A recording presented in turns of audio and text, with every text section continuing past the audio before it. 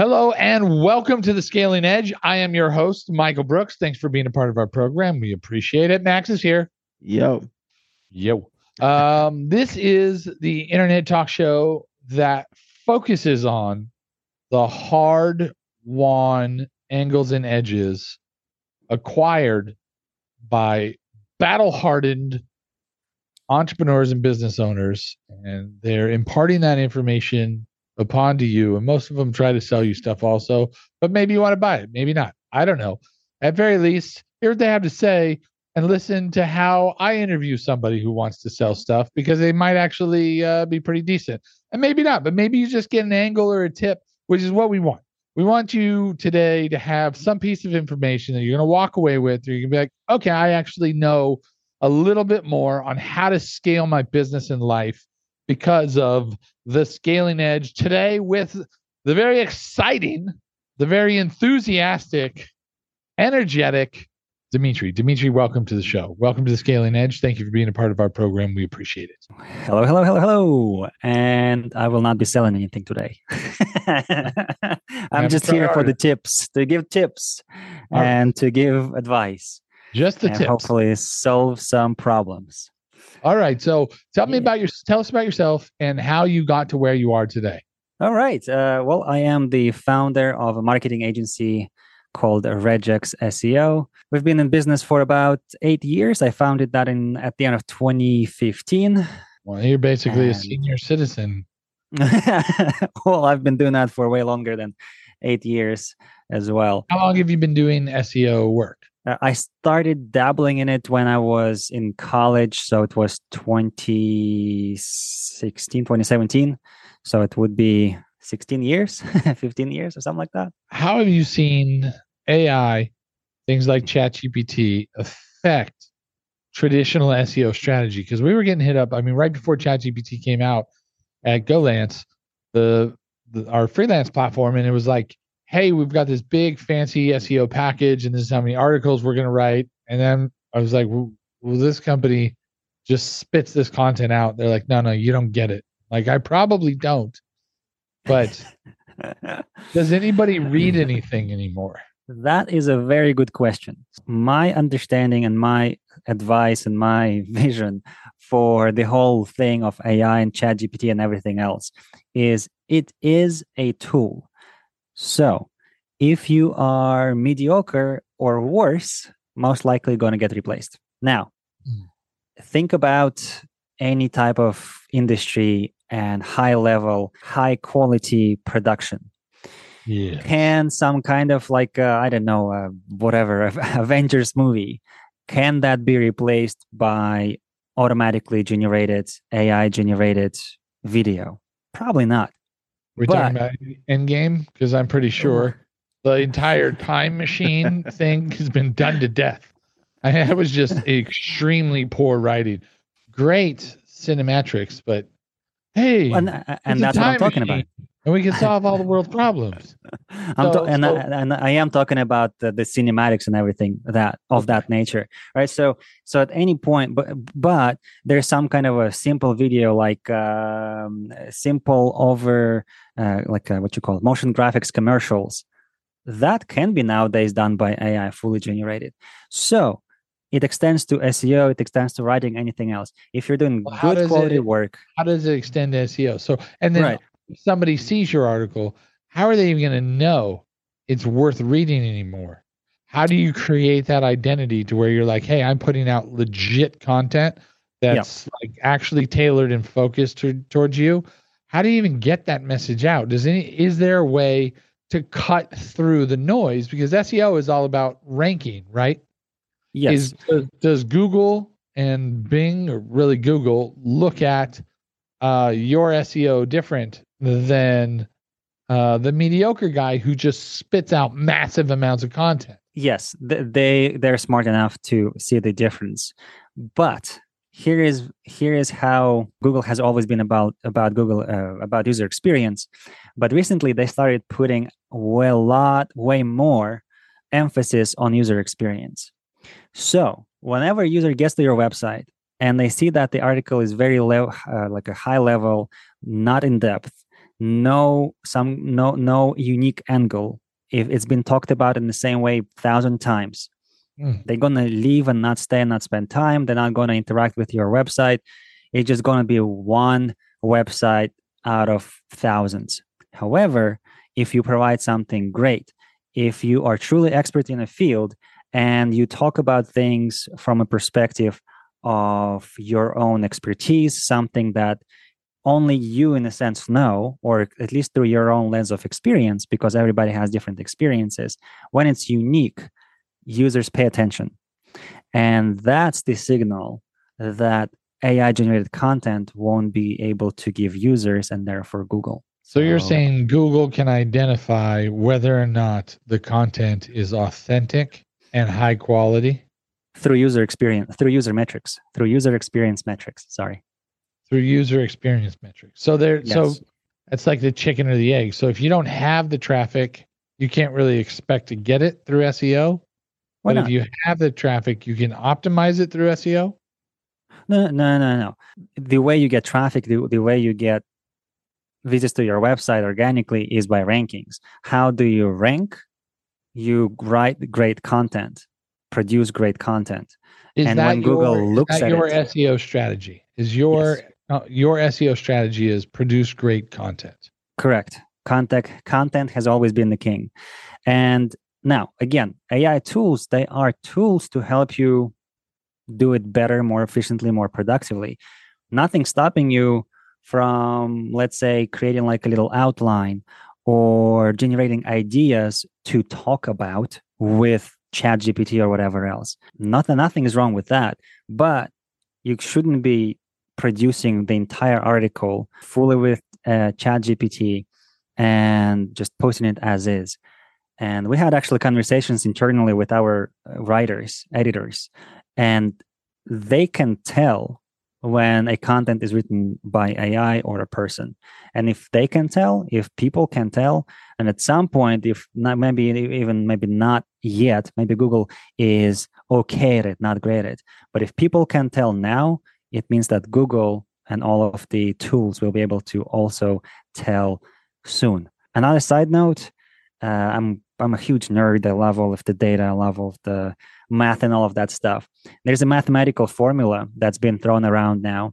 If any of the listeners have not heard of Computer File, it's called Computer File and Number File channels on YouTube. Very nerdy.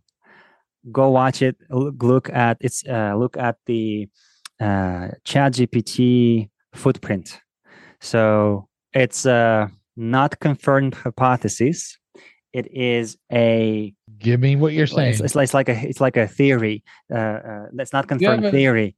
You have an unconfirmed theory, but what does the theory talk about? What does it hypothesize? Yeah. So the idea is that the reason Microsoft invested into ChatGPT, and they, in a sense, they kind of like own them, own everything at that point. Yeah. The idea is that they can influence how the ChatGPT is writing content. And the idea is like this. Under normal circumstances, the way you write normal content as a human, there will be a certain distribution of certain words in a normal text. So let's say, why would they want to influence? So you're saying Microsoft wants their own propaganda machine? No. The way everybody fall in love with Bill Gates? No. They could influence it in a way that they can very clearly understand if the content has been written by ChatGPT. That's the point. Okay, so imagine like this. In a normal paragraph, when it's written by a normal human, not written by hand, let's say we're going to use a word "and" 5% of time or whatever. Microsoft can tweak ChatGPT algorithms so that it will be used either abnormally high or abnormally low. Let's say instead of 5%, it's going to be 7.2%. What benefit do they have to do that? It's a footprint to determine if the content has been written by a person or a machine. And therefore, they can understand if the content is written by an expert or being faked. Well, there's the argument. If it's done by AI, is it fake? Oh, absolutely. That's why there was so much not feedback, but flack. Google got a lot of flack when they tried to release Bard, and it was spitting incorrect information and all of that stuff. And even ChatGPT got a lot of negative feedback because of that. When you actually know what you're talking about in niche industries, like when I ask it to write some kind of topic, or some kind of article about in-depth digital marketing concept, it only does it very high level, surface level. It doesn't give any new angles. It can't replace an expert, at least not yet. 10 years down the road, who knows, maybe, but not at the moment. Wow. Okay. Well, it did take the bar exam, and I think it was in like the top 10% of its, but I mean, the bar exam is for lawyers. I mean, they're they're not real people as it is. You know what I mean? There's no expert opinion with lawyers. I'm just kidding. I apologize to the lawyer community, but I'm just saying that it's taking real content and it's giving real, artificial thought. It's real artificial. I guess it is. I mean, it's by nature artificial, but it doesn't make it wrong. It's by nature condensed. So think about it like this. Who are the best lawyers?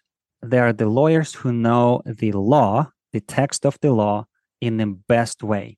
Nope, they're the lawyers that know the judges. Next question.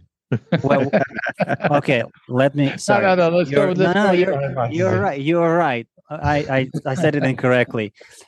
Who gets the best results on bar exams? There you go. It's the people who learned it the most, who gets straight A's in the modern education system, people who can remember the most in the most exact way. It doesn't have anything to do with thought processing, really. So that's why ChatGPT can be great at passing bar exams, but it can't be great by, like, for example, if you give it physics problems. There's tons of videos. Again, I'm a nerd. When people, professors, give ChatGPT. This is a safe place for you. when professors do exams for like physics or mathematics, ChatGPT can't pass it because it does not understand the in-depth purpose, in a sense. And that's why ChatGPT can pass bar exam, but it can't be a great lawyer because of that human factor. Fascinating. All right. So your approach to SEO, it sounds like you know what you're talking about. This is a very actually fluid conversation about the way things like ChatGPT, things like, AI are impacting something that has been a staple to the internet since Google, which is SEO. I mean, that's where everybody wants to be. And I think a lot of people have just kind of given up on it. So what's your approach to this? I mean, it's almost an archaic term. I just don't hear it on a day-to-day basis like I used to. But what's your approach to tackling that? It's still an important space. It's an important thing that needs to be done. People rush to social media or LinkedIn outreach or all that. But optimizing helps the entire brand of a business, and it's more infrastructural because it takes a long time to actually resonate. So the entirety of your approach, how would you approach SEO for a company to help it scale its business? SEO always has been and more or less always will be about content first. What is the content strategy? Where's that content written? What kind of words? How many times a week? What is a killer content strategy that cuts the throat of the internet? It is as much of content of great value that you can produce. That's really what it comes down to. So whenever we do any type of SEO, it goes on a blog. Where does it go? On your website, wherever you want to put it. The blog, not blog, doesn't matter, as long as it serves and answers users' questions. So when you think about Google's model, like what do they try to achieve? It's to produce the best result in the quickest possible way. That's why they've been introducing all of these features like zero position result. And, like if you type in Google something like, when was George Washington born? It will not take you to like a Wikipedia page in a sense. It'll tell you the answer right away, like at the very top, or what's the recipe for That's whatever. it. So you just touched on something, right? And you get a little drop down and it tells you, and it's like, see more. You click there and it goes to a page. Yeah. That is the new SEO. That is part of SEO. So if you're in the industry where the types of questions your potential customers or clients are asking are one-word answers, one-phrase answers, you should go after those what's called like a zero position or zero-click result. Now, if you are in, let's say, law, you can't explain things in 2 words. You have to provide content. You have to explain it from a perspective of the expert. And that means that is going to be in-depth articles. And when you understand that, what does user want? What it comes down to is understanding user intent and how to serve users in the best way. And that's the content you're writing. And it will be different type of content for different industries. And more so for the same company, there could be multiple different types of content that will serve multiple different intents of a user. Are they trying to buy something? Are they trying to research something? Like, for example, if somebody types in Nike shoes, those fancy, very unique shoes, what are they looking for? Most likely they're looking about information or to purchase. Versus if somebody types in, what are best shoes for running? You can't answer with one question, with one phrase. You have to give reasons. You have to explain. You have to compare. And the content, therefore, will be different. And that's how you create proper content that users love. And because users love it, Google loves it. There you go. That's the magic sauce. It's actually simple. How does Google, well, I'm sure they have the way to do it, recognize what content users love? Bounce rate, things of that sort?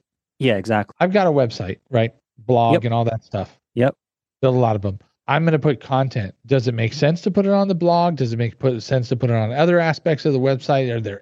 Are there on-page things? Should I do a bunch of those links at the bottom? And like this is where I get lost going, okay, we can do a lot of content. Where's that content going to go? And then where's that content ultimately going to take the end user, the end searcher, the person that I'm engaging and grabbing, the traffic? Where is that going to direct it?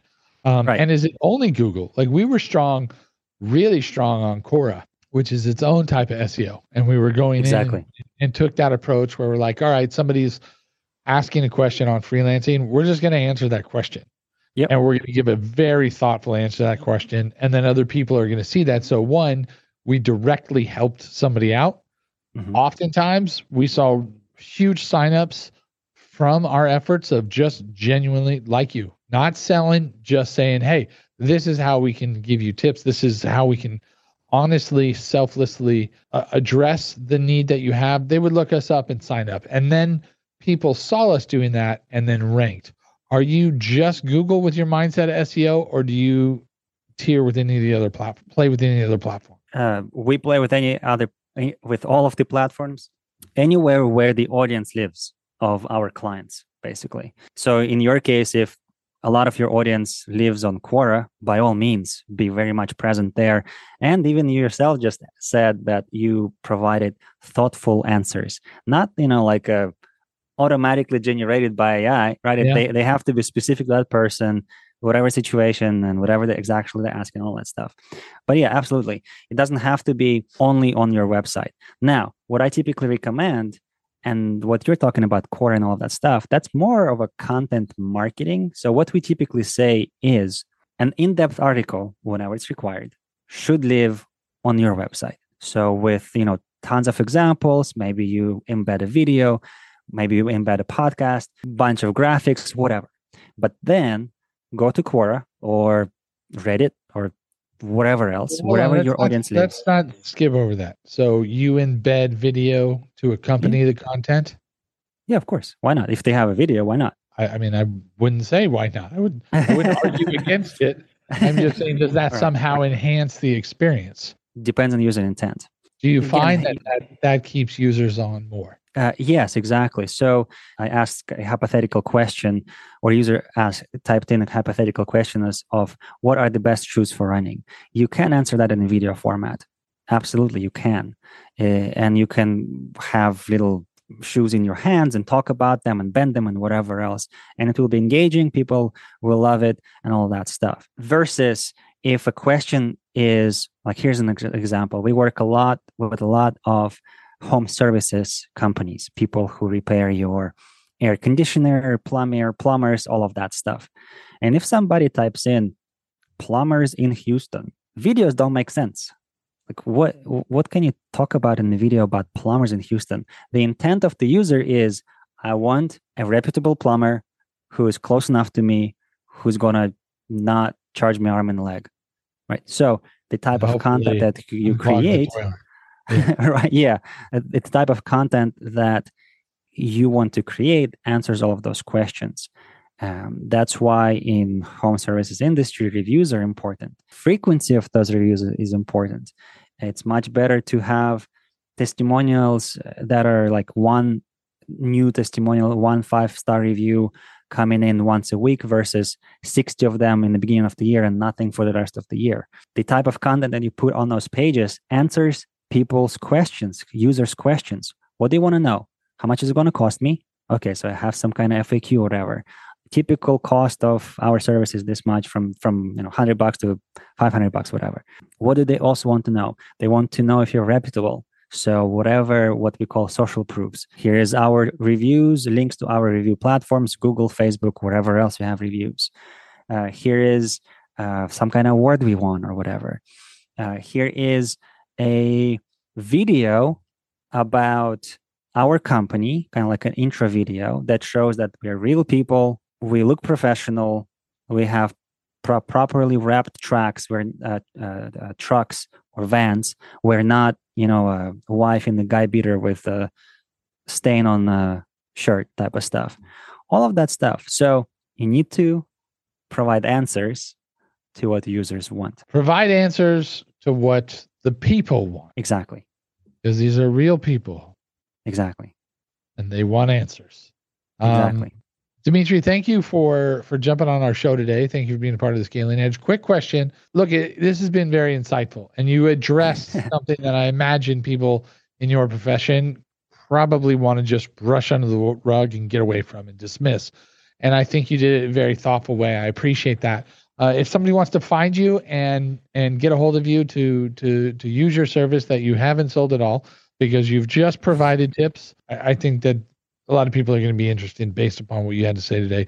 Where can they find you? How can they get a hold of you? Yeah, let's start our conversation on Twitter or LinkedIn. My handle is @digitalspaceman. We used to be in Houston, NASA, exploration, all of that stuff, New Horizons, theme fits. Our website is all space themed. So yeah, @digitalspaceman on Twitter or LinkedIn, and we'll go from there.